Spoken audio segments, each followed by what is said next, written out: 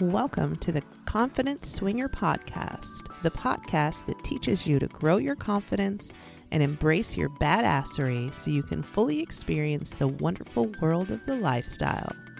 If you are a swinger and you want to stop holding back and start living out all your sexy dreams, then this show is for you. I'm Jo Levitt, your host, coach, cheerleader, and guide, and I'm super excited to take this journey with you. So get excited. Here we go.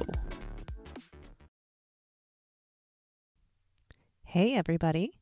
Welcome back to the Confident Swinger Podcast, where we grow your self-confidence and badassery so you can fully experience the lifestyle of your choice, or so you can get out of your head and into their bed.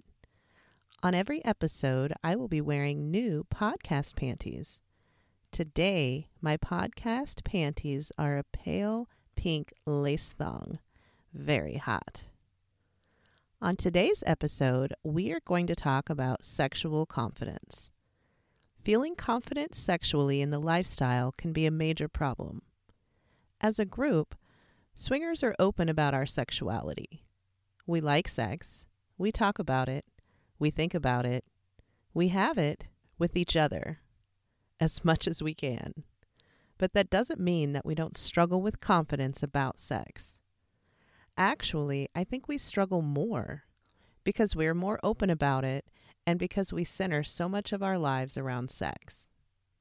I think at times we have all felt inadequate, insecure, like our bodies are too big or too small, or like our body parts are too big or too small. How many guys out there wish they had a bigger dick? I'm guessing everybody listening. We all want to be good lovers with satisfied partners.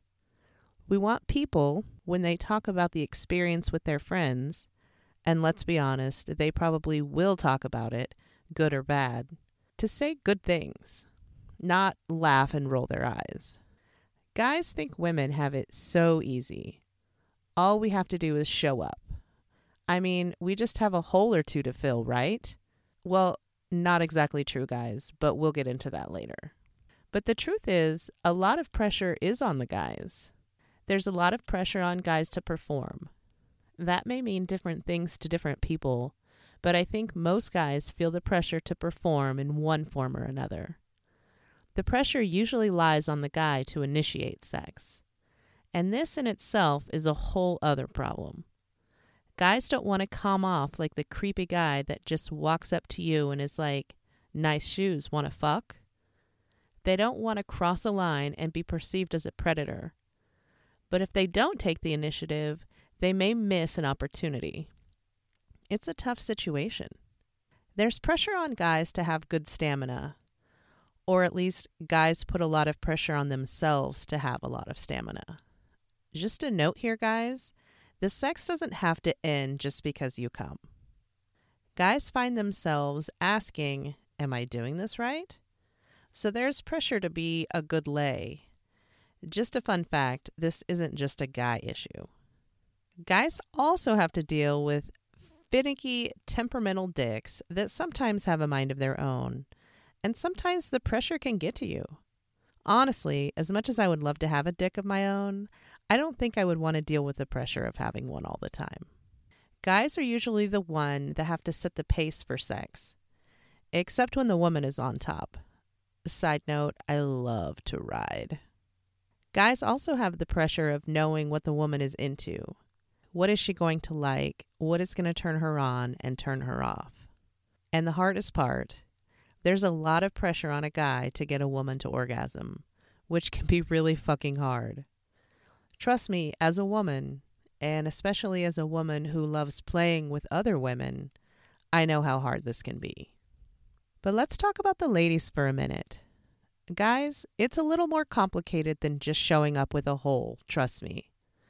There's a lot of pressure on women to have an orgasm, and for most women, it's a lot harder than it is for most men. So if we don't have an orgasm or get turned on easily, then we feel like something is wrong with us. Ladies, I'm going to tell you right now, you are not the problem. Often, sexual confidence for a woman is all tied up with body confidence. And for most women, arousal is very mental. So if we're thinking about how we look, or if our tits are saggy, or if our belly is jiggling, if our ass is too big or too small or flat, then it's going to be way harder to get in the mood or to stay in the mood. That makes it harder for a lot of women to be on top and ride, either a cock or a face, which is sad because damn, riding a cock and riding a face are both pretty fucking amazing. Also, some women have issues with dryness. If that happens, not only does it fuck with your head, and probably his head too, but it doesn't feel very good for anybody involved. If that is the case, lube is your best friend. There's also a lot of pressure on women to give a good blowjob. I've heard guys say what makes a good blowjob is a mouth on their dick, but I'm pretty sure they're full of shit. So why do we feel so insecure? I think the number one biggest reason people feel insecure about sex comes from porn. That's how most people, guys especially, learn about sex. Sex is still a taboo subject for most people, which I think is just super sad. Sex is just a natural part of life, and if we talked about it more openly, it would lose the negative stigma and make it so much easier to talk about. But unfortunately, that's just not the world we live in today. So when you're younger and you're curious about sex and you don't feel like you can ask the adults in your life, what do? You either ask a friend or a sibling, or you watch porn. And since the friend or sibling probably learned from watching porn, it kind of comes to the same end. But guess what? Porn isn't real. It sets unrealistic expectations about size, stamina, arousal, what women like and want, and a ton of other shit. Porn usually depicts a guy with a big dick pounding away on a chick that's a size 2 with perky tits for about 45 minutes who is moaning like crazy and then coming on her face. Reality check, guys.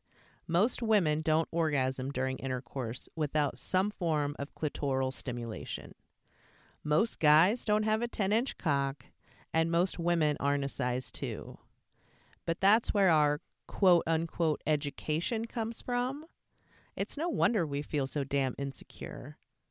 The number 2 reason that people struggle with sexual confidence is a lack of skills.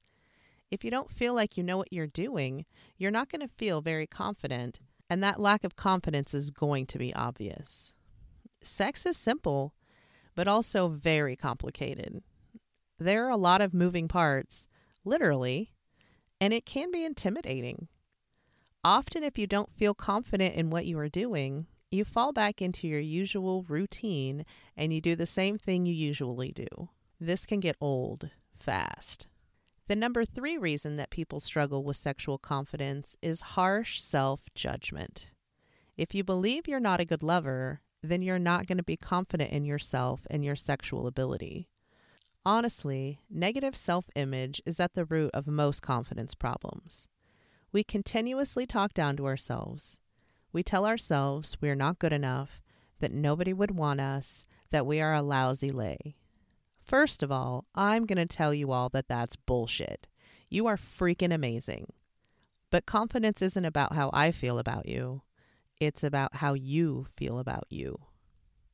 So what the hell can we do? How can we feel more sexually confident? I've got 6 tips for you to increase your sexual confidence. Tip number 1, talk about it. Talk about it a lot. Get comfortable talking about it.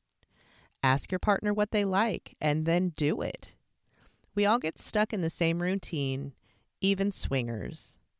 If you have a hard time initiating conversations with your partner, find a podcast about sex to listen to together, or a show or a movie or a documentary about sex.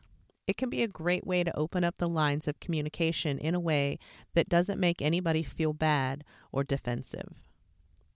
Tip number 2, educate yourself. If you want to be a better lover, learn what works for your lovers. Learn about how and where to touch a woman or a man, and for how long.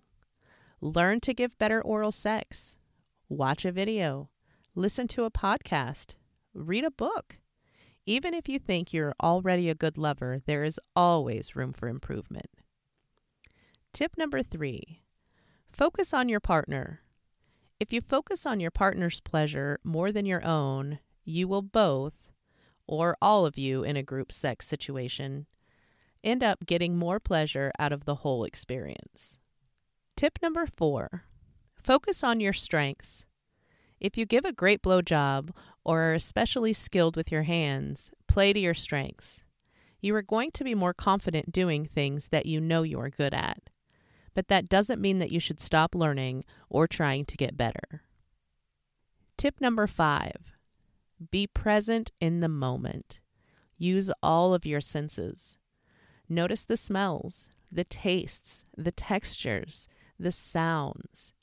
The best way to get the most out of any experience is to immerse yourself in it. When you are in the moment, be in the moment. Tip number 6, get to know your body. Make it a priority to explore your own body.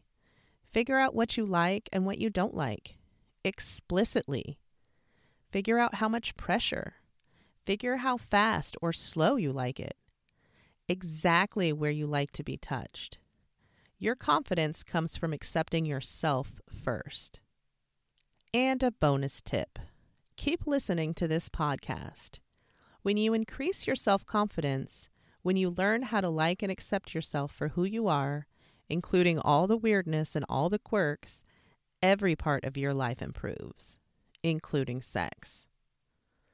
Let's face it, sex is great. We all like it. We all want it. We probably wouldn't be swingers if we didn't like sex. Let's try to get out of our heads and increase our sexual confidence. It can make the difference between good sex and oh my fucking God sex. Thanks for listening. I hope you try out some of the tips you learned tonight, or maybe right now. If you liked the show, share it with a friend so we can all get laid more. I love you, sexy freaks. I'll talk to you next week. Bye.